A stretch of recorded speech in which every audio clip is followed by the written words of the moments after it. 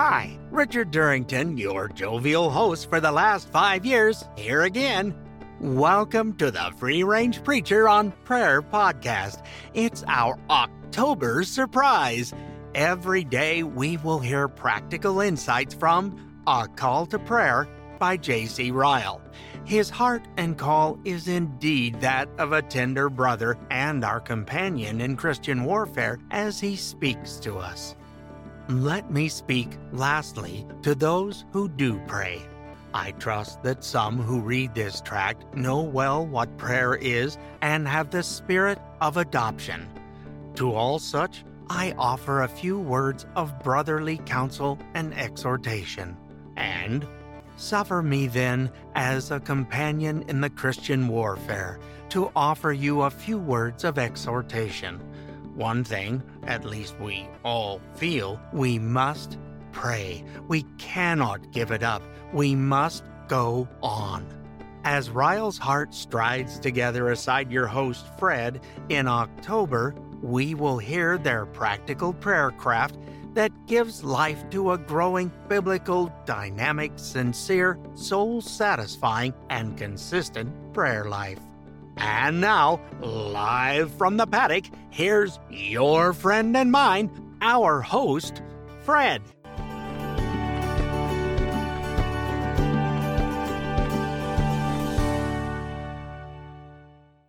We are back in the paddock. Well, just me, really. Richard's not here today, and we're talking about prayer. My name is Fred, and I am the podcast principal. Although we are focusing heavily on J.C. Ryle for our October surprise, this is the 24th day. And again, this is part 2 of our looking at what J.C. Ryle tells us about prayer in his advice for us as praying saints. Today, we are going to look at his second paragraph in this and then see what we can make of it. Quote, "It is of mercy that we still live and have opportunities of glorifying God actively or passively." End quote. Do you ever get up in the morning and wonder why you're here? And even on our most down days, we have the knowledge that we have the opportunity to glorify God actively and passively. I believe I understand the actively. Of course, we praise God and give Him thanks. The passively is a little harder for me, but either actively or passively, we do give glory to God. And that could and probably does include just the people in the world who watch us and how we react to things. Back to Ryle, quote, "Surely these thoughts should crowd on our minds whenever we speak to God." End quote. I'm not sure how it doesn't on a true child of God, even when we are upset or angry with Him. Every time we go into His presence, gratitude should crowd on our minds. Back to Ryle, quote, "Surely we should never open up our lips in prayer without blessing God, that free grace by which we live, and for that loving kindness which endureth forever." Let's go on. "Never was there an eminent saint who was not full of thankfulness. St. Paul hardly ever writes an epistle without being with thankfulness." End quote. And you can read those for yourself. It is awesome, and that is true. Paul is always full of thanksgiving. Back to Ryle. Quote, "Men like Whitfield in the last century and Bickerseth in our time abounded in thankfulness. O reader, if we would be bright and shining lights in our day, we must cherish a spirit of praise and let our prayers be thankful prayers.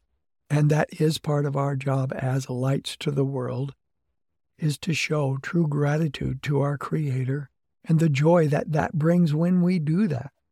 That in and of itself will draw people to us, and then we can point them to Christ. Holy God, keep us thankful for this life, the breath of life, for our salvation, your death upon the cross, for our opportunity to testify about what you have done for our soul. Make us ever thankful and help us see the fruit of that joy and peace that comes from the right perspective and being. thankful to thee.